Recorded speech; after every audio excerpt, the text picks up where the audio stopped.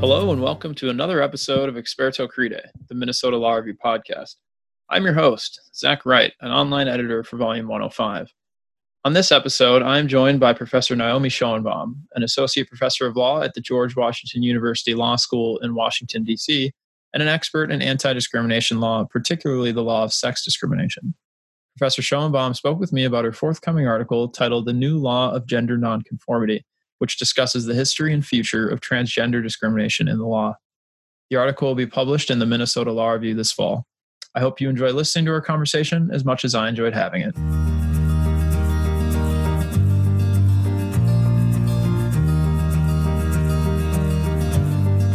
Good morning, Professor Schoenbaum. Thank you for speaking with me today. Thank you.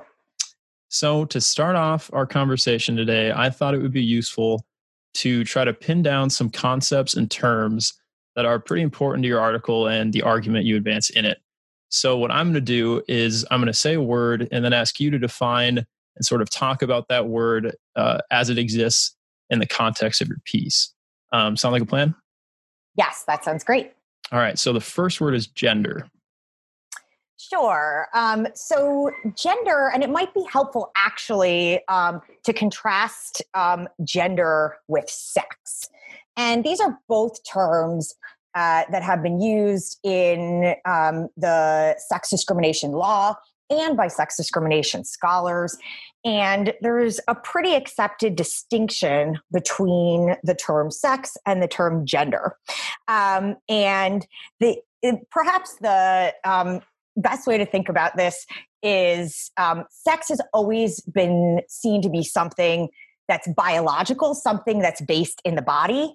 And it's never been strictly defined as anatomy or chromosomes, but something biological, whereas gender is something socially layered on top. So you might think of sex as who you are and gender as what you do. Perfect. Okay, that makes sense. So in the piece, you also mentioned that there's an old idea of sex and maybe a new idea of sex. And I think you kind of hinted at it there in your definition. Would you mind expanding a little bit on that? Sure. So the old idea of sex is that it's something that comes defined by what's between your legs, your genitalia. And the new view of sex is that it's defined by what's between your ears, your brain. And note that the new view of sex still tracks the sort of biological basis of sex that I talked about a moment ago. There is primarily an agreement among folks who study this that the new view of sex, although it's based in one's self-perception from their own brain, that this is something that you're born with and that is biologically based. And I just want to make one more note about the terms the old view of sex and the new view of sex. One of the things I came upon in my research that I thought was really interesting is that the quote unquote new view of sex is actually not entirely new, even in law. Even in these, in at least one old sex discrimination case addressing transgender rights from the 1980s, Ulaine out of the Seventh Circuit, there were dueling experts in that case. And one of the experts said that sex is at least partially determined by self-perception. So while the new view of sex is becoming increasingly accepted, it's not actually all that new. Gotcha. Okay. Next term here is gender nonconforming person. Sure. So a gender nonconforming person is a person whose gender presentation, so either their appearance, the way they dress, their hairstyle, or their gender performance, their behavior, does not comport with the stereotypical expectations of their sex. So men traditionally are expected to act in masculine ways, and women are traditionally expected to act in feminine ways. So a man who is feminine or a woman who is masculine would be considered a gender nonconforming person. One key example from law is the plaintiff Ann Hopkins in a case called Price Waterhouse versus Hopkins, which I'm sure we'll talk about later. But she was perceived to be a masculine woman. She was macho in her performance, according to her employer. and also didn't wear makeup, style her hair, or dress femininely. And so she was perceived to be a gender nonconforming person. Okay. And then perhaps in contrast, maybe that's not the right way to describe it, but the next term here would be transgender person. Yeah. So transgender person is an umbrella term that can include two types of persons. It can include somebody who's gender nonconforming in the way I just described, an effeminate man or a masculine woman. And it can include a person whose identity, their sex identity, who they believe themselves to be in terms of their sex, does not comport with the sex that they were designated at birth. So I described Ann Hopkins as a masculine woman. And so we can contrast that with somebody who was designated female at birth, but who believes themselves to be a man. The term transgender can include both of those persons. I focus on the latter definition of transgender, somebody whose self-identity in terms of their sex does not comport with what was designated at birth, because this is the primary focus of the cases. So that's largely how I'm going to be using the term transgender today. Gotcha. Okay. And that tracks with the phrase you said a couple minutes ago, sex is who you are, gender is what you do. Is that fair? Mm-hmm. Absolutely. Okay. Now to get into maybe the meat and potatoes of what we want to talk about today and kind of turn to the law and the history of these ideas that you've just talked about in the law. A moment ago, you mentioned the Price Waterhouse case. So I was wondering if you could kind of at a higher level trace the history of these ideas, particularly transgender discrimination in the law, and then also, try to tie in the gender nonconformity doctrine, which is kind of the heart of what we want to get to today.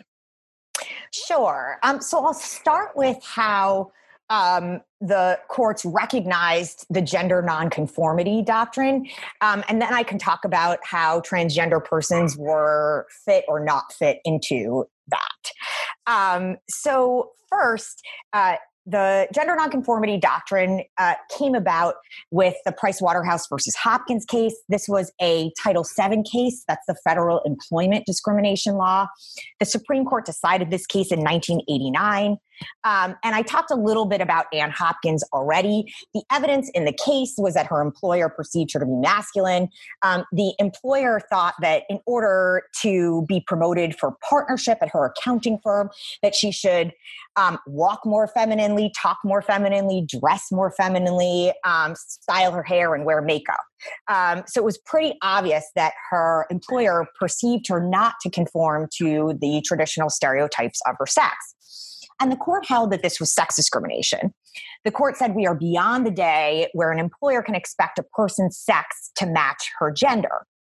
And interestingly, there is expert evidence in the case about sex stereotypes, and that these stereotypes where women are expected to be feminine at work, particularly in jobs like Ann Hopkins, where they're also expected to be masculine to perform well in their job, that this holds women back at work. And we know now that this holds men back at work too. Think of a male preschool teacher who's expected to be very masculine. That might be a challenge in his job.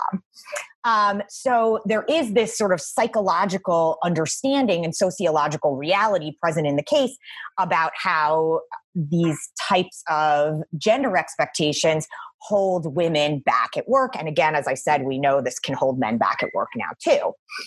But I want to be clear that just because Price Waterhouse speaks about gender performance, that the court explained how this is sex discrimination qua sex. And this is because a similarly situated man to Ann Hopkins, that is a masculine man, would not have been told to behave more femininely. So the court says men and women are being treated differently by this employer, and that is sex discrimination. Okay, so how does this get translated into the transgender context?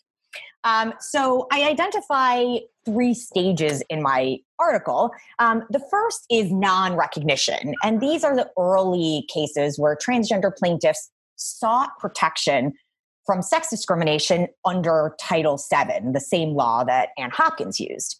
And courts first rejected their claims that transgender discrimination was sex discrimination. This was before the gender nonconformity doctrine came into being. They said that sex discrimination was discrimination simply for being male or for being female, and that transgender discrimination did not qualify. This changed after the gender nonconformity doctrine came into place. And in a case in the Sixth Circuit called Smith from 2004, this is the first case where a court of appeals clearly adopts the gender nonconformity doctrine to protect a transgender plaintiff from sex discrimination. There's plaintiff Smith, who was designated male at birth, and he was started to present as a woman, and this worker is then discriminated against, and protection is sought under the gender nonconformity theory. And the Sixth Circuit says that the plaintiff Smith is in the same position as Ann Hopkins, simply reversed for his sex. So Ann Hopkins was a masculine woman. Smith is an effeminate man. And if a masculine woman is protected from expectations of gender conformity, so too is an effeminate man. And so what's really important to note is how the gender nonconformity theory understands transgender persons. So the gender nonconformity understands transgender persons to be the sex that they are designated at birth, and they are simply changing their gender presentation. So they are seen, transgender persons are seen just like Ann Hopkins, gender nonconforming persons. And one thing to note, in contrast to the early cases, these early courts that were looking at transgender persons, they denied protection, but they recognized that being transgender was about changing your sex. And they said, well, these people don't get protection, but there's dicta in there saying a recognition that what they're trying to do is to change their sex. What happens after the Smith case, when the gender nonconformity doctrine gets applied to transgender persons, not only is there protection that is granted to these persons, but in granting this protection, courts change their understanding of what it means to be transgender. They understand a transgender person not to be changing their sex, but simply to be changing their gender. And I'll talk about later why that's so key in terms of understanding what I think are the harms of applying the gender nonconformity theory to transgender plaintiffs. The third stage I identify after courts applied the gender nonconformity theory to protect transgender plaintiffs from sex discrimination, understanding them to retain the sex they were designated at birth, simply changing their gender, is an intensification of that approach. There are some circuits that say that discrimination against transgender persons is per se gender nonconformity discrimination. So the Smith case that I referenced out of the Sixth Circuit, the court there looks to the evidence of the employer's motive for discrimination and says the employer's motive there is based on the plaintiff's gender nonconforming behavior. Some courts take it a step further and say discrimination against transgender persons is per se sex discrimination because that discrimination must be because transgender persons fail to conform their gender to their sex. So this is a judicial recognition that transgender persons per se retain the sex that they were designated at birth and simply change their gender. Okay, got it. So as I was reading along in your piece, I was initially very confused by this distinction and this reading of the case law that you advanced, because in my head, it seemed like the early courts recognized that this discrimination was happening on a basis of sex, but then refused to grant protection. But then after the gender nonconformity doctrine came about, the courts granted protection, but on the basis of gender. So in my head, it was almost like the perfect wrong in both directions. Is that a fair way to think about it? Yeah, I think that's a fair way to think about it. I mean, one way to view this is thinking about practical consequences and legal strategy. And in the piece, I'm mostly focused on courts, right? But there's a role for advocates here as well, right? In these early cases, advocates had to decide how to frame these cases. And after the Price Waterhouse cases decided, it might have been seen by advocates to be the best strategy, the most likely route for success for transgender plaintiffs to present themselves as gender nonconformers in the same vein as Ann Hopkins. That not only was that theory recognized, but there was a background of precedent that made it hard for transgender persons to go forward on another theory, right? These early courts had rejected sex discrimination protection on the ground that transgender persons were, changing their sex. So perhaps this was viewed as the best strategy going forward, and it was the price that advocates thought had to be paid, right, to frame them in this vein that had been accepted and perhaps made transgender persons, more palatable. At that time, we weren't really accepting that transgender persons as a society, we weren't really accepting the idea of transgender persons changing their sex. So perhaps this was thought to be the most likely to be legally successful and perhaps also socially acceptable as well. Gotcha. Okay. But you also then go on to talk about how, maybe, as you just said, that was the best advocate strategy, but it also had some negative consequences. You identify 3 different ones in your piece, and I wanted to talk about each of those 3 in turn here, as they're pretty important to the argument you advance later on. First, you identify something called compelling losses. Could you expand on that? Sure.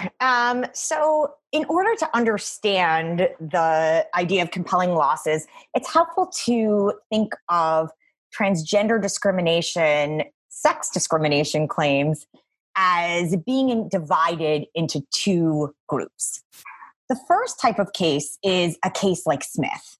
And that's a case where the claim discrimination is on the basis of gender nonconforming behavior. These are the cases that I call the gender performance cases. And in these cases, the gender nonconformity doctrine largely provided victory. I'll come back to those later. But the second set of cases are what I call the sex classification cases. And these are cases where transgender persons are not simply claiming that they've been discriminated against on the basis of their gender performance. What they're claiming is a right to be recognized for the sex that they identify as. And so I can give an example from Amy Stevens. Amy Stevens is the transgender plaintiff whose case was consolidated with the Bostock case. So that was the Supreme Court decision from earlier this year. In that case, Amy Stevens claimed not only that she was discriminated against on the basis of her gender performance, but also she sought the right to comply with her employer's dress code for women. The employer had a sex segregated dress code, and she sought the right to wear a skirt suit, which was what women were required to wear. So she's seeking a right of recognition. And in these cases, transgender plaintiffs have fared far worse. And so I can give an example out of the 10th Circuit, a case called At City versus Utah Transit Authority. And there's a transgender woman who was designated male at birth, who wants to use the women's bathroom. And the court says that she is not protected because this discrimination doesn't have anything to do with gender nonconforming conduct on the part of the plaintiff. And to spell that out a little bit further, what the court is essentially saying is the employer's decision to disallow you from using the women's bathroom, this is about sex. The employer has a rule that only women can use the women's bathroom, and this plaintiff is a man. So this is discrimination on the basis of sex, not on the basis of your gendered behavior. And so the gender nonconformity doctrine isn't going to protect you. So when I talk about compelling losses, if transgender plaintiffs proceed forward on a theory of discrimination that turns on perceptions of gender performance when the discrimination is actually based on sex, it's not going to protect them. I can give another example from the Amy Stevens case. There's an aspect of the case that I think is often overlooked because it was not an issue that was pursued before the Supreme Court. But in the lower courts, as I mentioned before, Amy Stevens does have a sex classification claim. She wants to be able to comply with the dress code for women. And the trial court just gets so confused by this. It cannot understand why Amy Stevens was seeking the right to conform with the women's dress code rather than challenging the sex stereotypical dress code because the doctrine under which she is proceeding, the gender nonconformity doctrine, is supposed to be about fighting sex stereotypes. So, when you think about the gender nonconformity doctrine, typically you think of folks like Ann Hopkins who fought sex-based rules. Stevens doesn't fight sex-based rules. She's seeking access to this sex-based rule. And the court just could not wrap its head around this. And it couldn't, I think, and as I argue, because transgender persons shouldn't be thought of as gender nonconformers.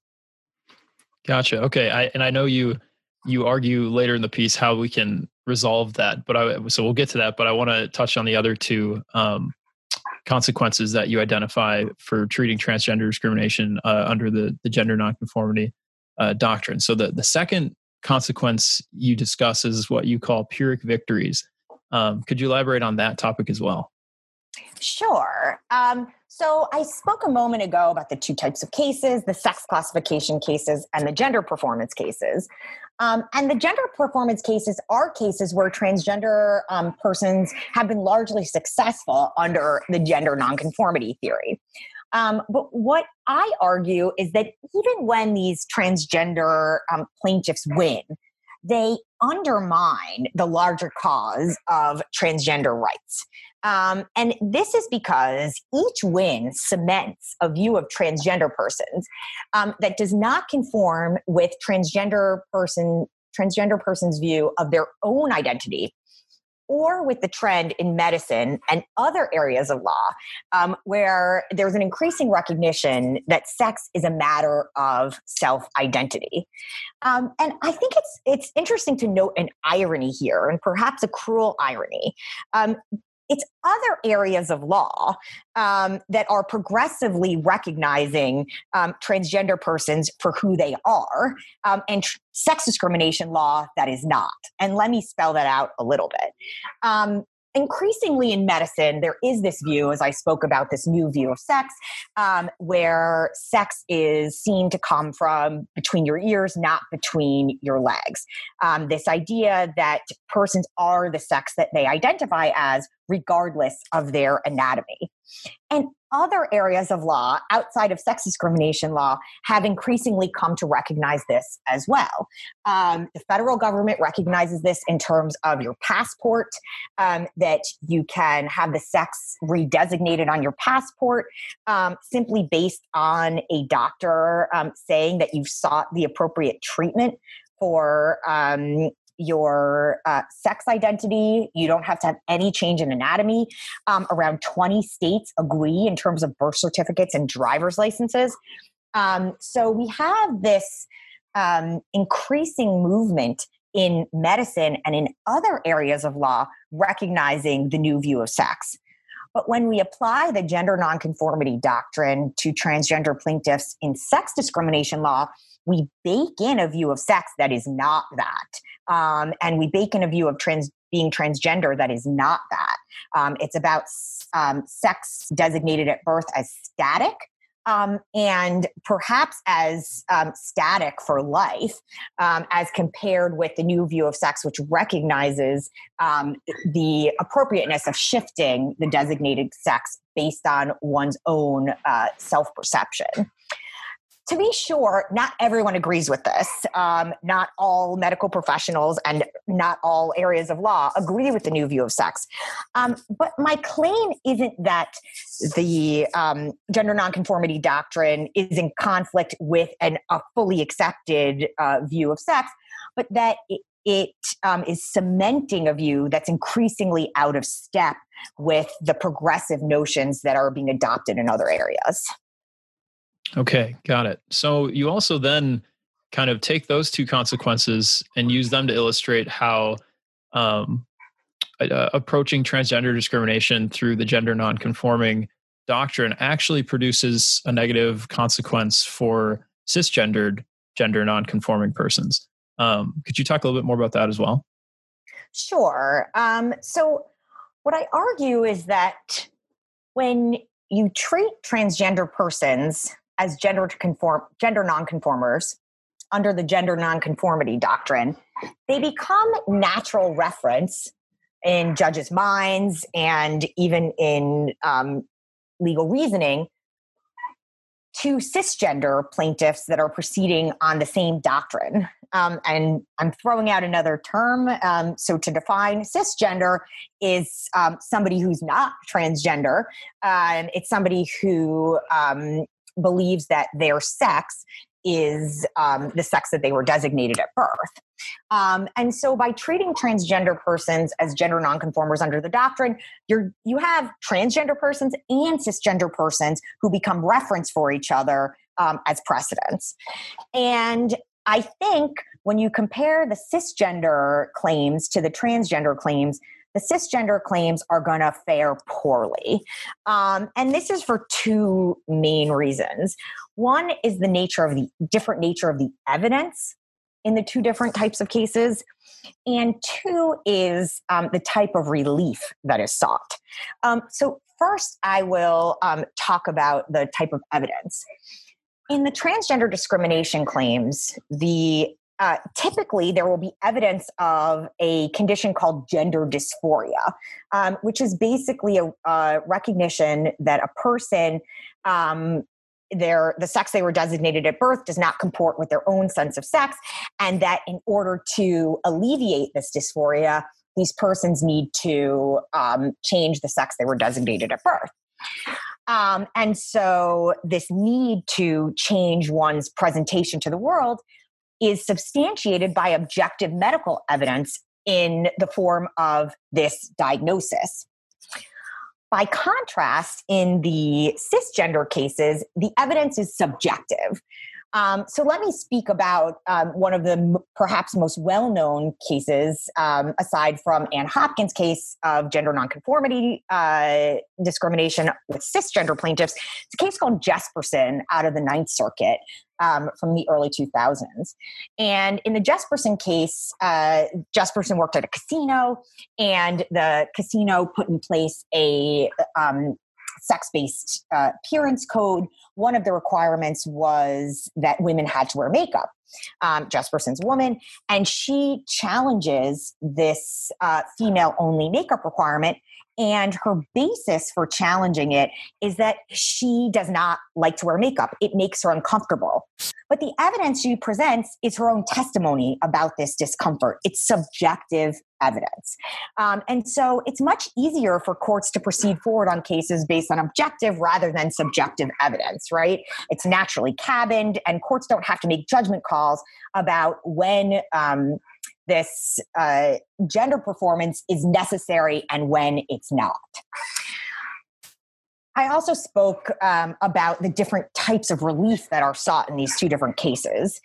In the case of Amy Stevens, for example, when we think about a transgender plaintiff who is seeking access to a sex-based dress code, that's not unsettling to the employer's prerogatives and to the employer's business practices. Somebody like Amy Stevens says, employer, keep your sex-based dress code in place. I just want to comply with the sex that comports with my own identity. Somebody like Jesperson is doing something quite different. She's trying to challenge the dress code. She wants to strike it down, right? And so I think that's another reason why judges are going to find the transgender cases easier to grant relief. They're not unsettling employers' business practices, and perhaps, even more broadly, accepted sex-based norms in society. Whereas cisgender plaintiffs like Jesperson do present a challenge to that. So I think when these folks proceed, transgender and cisgender plaintiffs proceed under the same theory, judges can feel that they can allow the transgender claims to go forward, feel like they're giving credence to the theory in these cases that are easier to cabin and less unsettling to norms, and then deny relief to cisgender plaintiffs who are more problematic. Okay. So all of that is kind of going on, and I'll try to put like a timestamp here for the listener. So all of that is going on in this history that you've just described with these issues and these misconceptions is kind of the state of the courts, if you will, in the spring of 2020. And then in June of 2020, the Supreme Court issues its decision in a case that we've mentioned called Bostock v. Clayton County, Bostock, excuse me. So can we start by digging kind of into what Bostock was all about? Yes, absolutely. So the Bostock case was a case, it was a bunch of cases that were consolidated, and they asked whether transgender discrimination and sexual orientation discrimination amount to sex discrimination under Title VII. Again, that's our federal employment discrimination law. And I'll focus on the transgender part for purposes of my piece. I already spoke about the transgender plaintiff in that case, Amy Stevens, who was designated male at birth, but was a woman. And the court holds that discrimination against Amy Stevens for being transgender is sex discrimination. And what's notable about the case is that it relies on the statutory text. It's a pure textual analysis to say that a person designated male at birth who identifies as a woman, if that person is treated differently than a person designated female at birth who identifies as a woman, this is sex discrimination. So this is treating males and females differently. And so this is prohibited by Title VII. And I mean, in my head and reading your piece, it seems like that's a huge step forward, at least in how the courts are handling these concepts. So Bostock is a step forward, you would say. Is that fair? I try to identify the progress that Bostock marks while also noting a few elements of concern. So I'll speak to the progress. So it relies on this textual approach to statutory interpretation, as I said, in deciding the meaning of sex discrimination. And so it doesn't discuss gender nonconformity at all. It doesn't discuss sex stereotyping at all. And it doesn't cite the Price Waterhouse case for these principles. So I think it does mark a lot of progress because it avoids this whole problem that I identified in the first place that stems from relying on the gender nonconformity theory. It does not treat transgender persons as persons who are the sex they were designated at birth. It does not treat being transgender as necessarily about retaining one's designated sex and changing one's gender. And so it gets one thing exactly right that I think the gender nonconformity doctrine got wrong. It opens up the possibility to recognize that being transgender is about changing one's designated sex, not about changing one's gender. And the court, I'll mention a few specific things the court does that I think highlight this. One is that they refer to Amy Stevens as a person who identified as male, was identified as male at birth, but now identifies as female, or I should say that's how the court refers to a transgender woman. It uses female pronouns to refer to Amy Stevens. And at least with reference to Stevens herself, it even avoids noting that she was designated male at birth. So the theory the court relies on does not rely on any fixed notion of a person's sex. And the decision tries to avoid the thorny issue of defining what sex means altogether. It proceeds on the assumption that sex refers to biological distinctions between male and female. So in that way, it just says we're assuming this, but it doesn't try to reach any conclusion about it. And in reaching the conclusion that it does, again, it leaves open this possibility and suggests, in fact, that being transgender is about changing one's sex rather than changing gender. Okay, so Bostock avoids the pitfalls of sort of misclassifying transgender persons as gender nonconformers, but then you also mentioned that maybe Bostock didn't go as far as it needed to or as far as it should have. Could you talk a little bit then about what you think Bostock didn't do correctly? Yeah, absolutely. So Bostock relies on a pure textual analysis.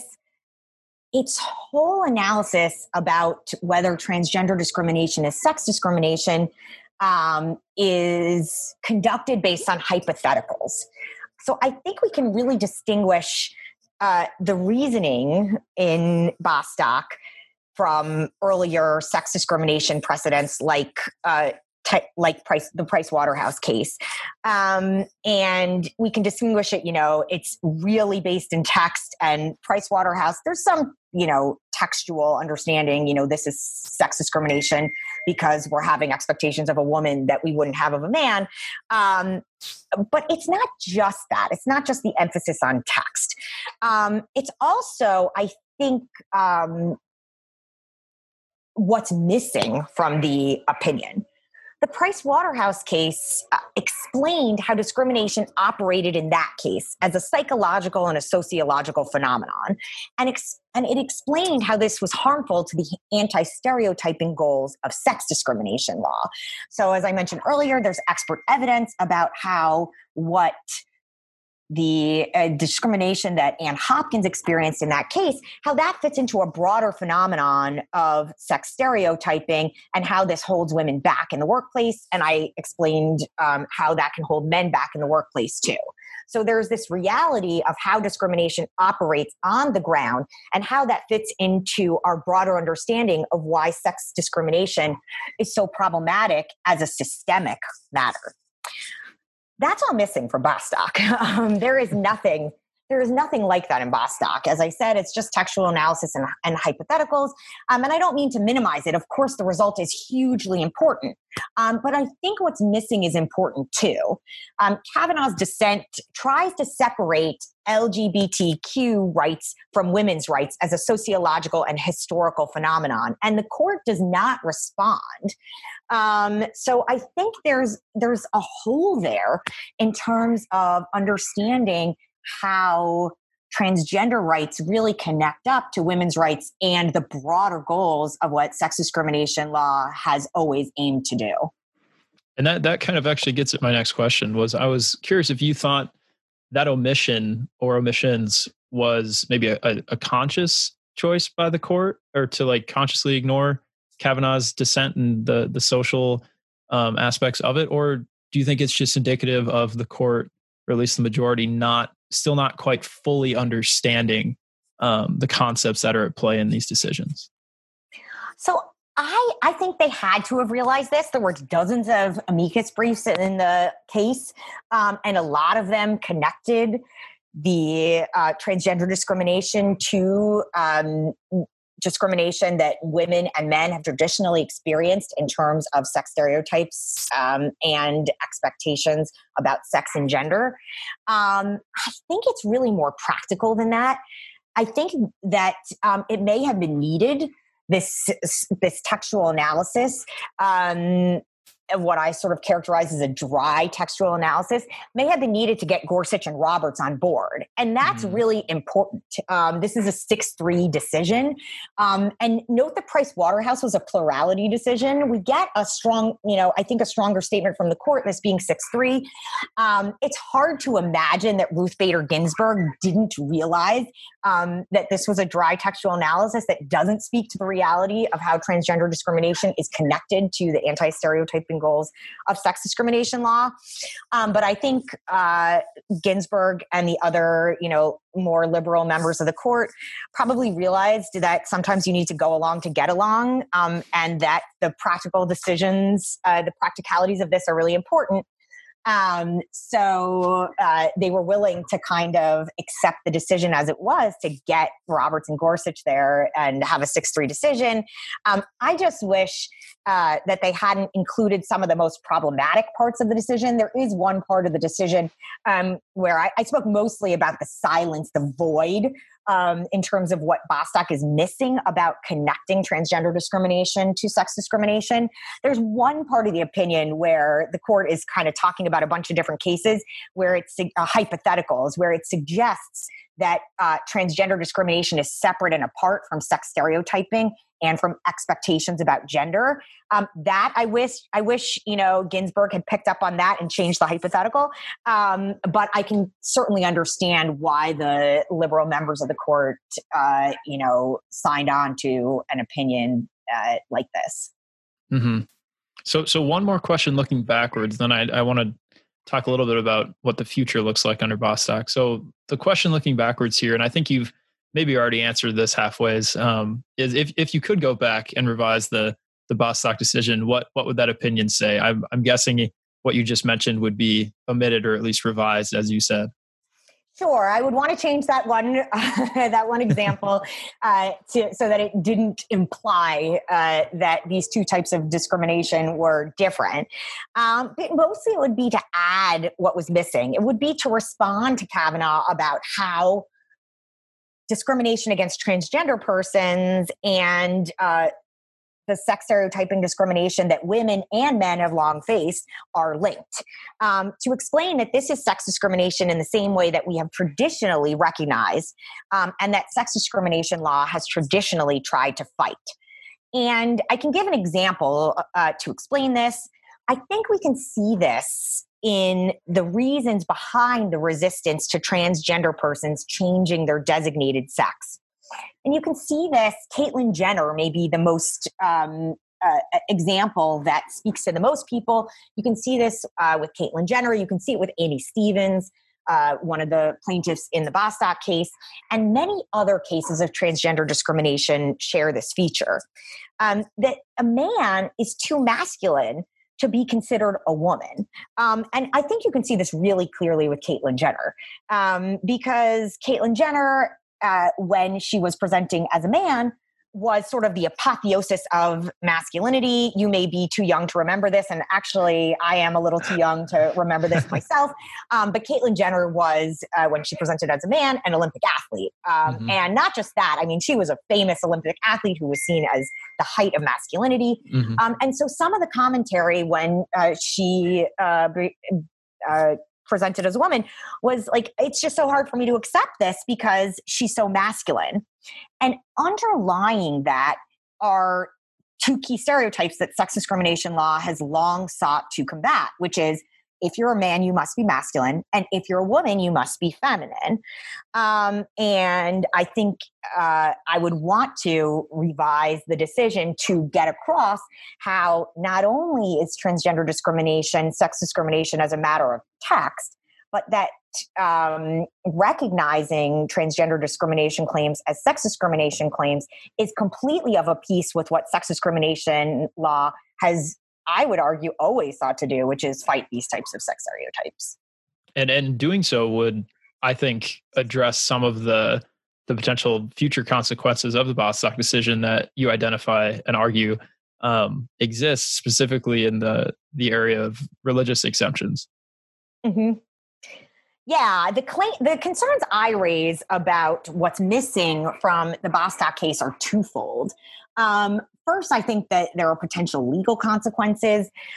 One of the most important pieces of commentary, I think, coming out of this past term in the court was the court's treatment of religion, that over the past several terms, actually, and given the composition of the court and the likely change in composition of the court, we're only likely to see expanding recognition of religious freedom defenses.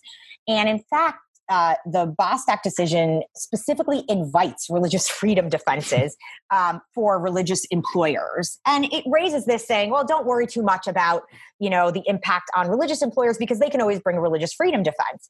And that's pretty interesting because in the Hobby Lobby case, a case from the mid 2010s out of the Supreme Court, there's a suggestion in that decision that it's not clear that RFRA claims would apply. That's the acronym I just used for religious freedom defense claims, that RFRA claims would even apply to Title VII actions. So here the court is specifically inviting them. And a lot of the commentary is about, the sort of fulsome treatment that we might expect from this court to religious freedom defenses. And so if we sort of weaken the understanding of transgender discrimination as sex discrimination, it's going to make it harder to withstand religious freedom defenses.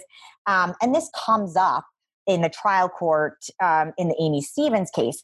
There, the court granted the religious freedom defense precisely because the court failed to understand how transgender plaintiffs furthered the anti-stereotyping aims of sex discrimination law. So I think failing to make this connection, failing to see how transgender discrimination furthers the goals of sex discrimination law may end up coming in to weaken these claims against religious freedom defenses. And the other piece is just the sociological reality of the place of transgender rights in our society. There has been sort of a long-standing suspicion at best and hostility at worst by some members, and I think it's fair to say this is the distinct minority, but some members of the women's rights community worried about transgender persons reinforcing sex-based stereotypes. There was some commentary when Caitlyn Jenner began presenting as a woman, she's reinforcing stereotypes. She's, all dressed up and dolled up, and she, is suggesting that this is how women are supposed to be. And so when decisions like Bostock, they get major attention for transgender rights, which is really important, but they don't fight these types of ideas that transgender persons are just reinforcing stereotypes. So in terms of solidarity across movements, I think it's important that there is much more public attention paid to the connections between transgender rights and the aims that women's rights groups have long sought to achieve. And at the end of your article, you call on other commentators and the courts to join you in making clear, and here's a quote, how transgender persons fight sex stereotypes in the same way as traditional victims of sex discrimination because transgender discrimination is motivated by the same sorts of sex stereotypes that have long been recognized to hold women and men back on the basis of their sex. From our conversation today, it sounds like since Bostock, there's been a significant amount of progress, but there's still some significant issues out there. Would you say that's a fair way to characterize it? Yeah, I think there's been a huge amount of progress with the Bostock decision. Now we have obviously Supreme Court precedent that says that transgender discrimination is sex discrimination. We still have some unanswered questions. The court punted on the question of sex classification cases. It says, the issue wasn't presented. There are, the other side presented sort of a parade of horribles. What about bathrooms and dress codes and all of these other areas where we still accept sex-based rules? And the court says that's for another day. So we don't know how that's going to be decided. I referenced before these religious freedom defenses. We don't know how those are going to fare. We don't know how broadly Bostock is going to apply. This is a textual analysis of one statute, right, of Title VII, but we don't know how courts will apply this decision to other statutes. And I think one of the biggest questions is, how is this going to apply to constitutional discrimination claims under the Equal Protection Clause, which doesn't contain the term sex at all? So we have a lot of questions about how far Bostock is going to extend, but I do think it's progress, and I would just call on other commentators and courts to join me in my effort to make this connection between transgender discrimination and the aims of sex discrimination law. I think those courts and commentators have a fantastic touchstone to do so off your article. Does this mean I get to look forward to another article and then potentially another conversation next year? Maybe. I hope so. This has been really fun. It has been. It has been. Professor Schoenbaum, thank you so much for joining me today. Thank you.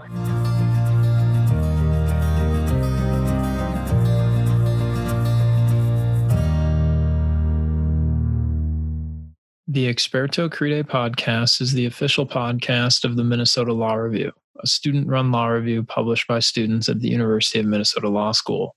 For current and past issues, and for more information, visit minnesotalawreview.org.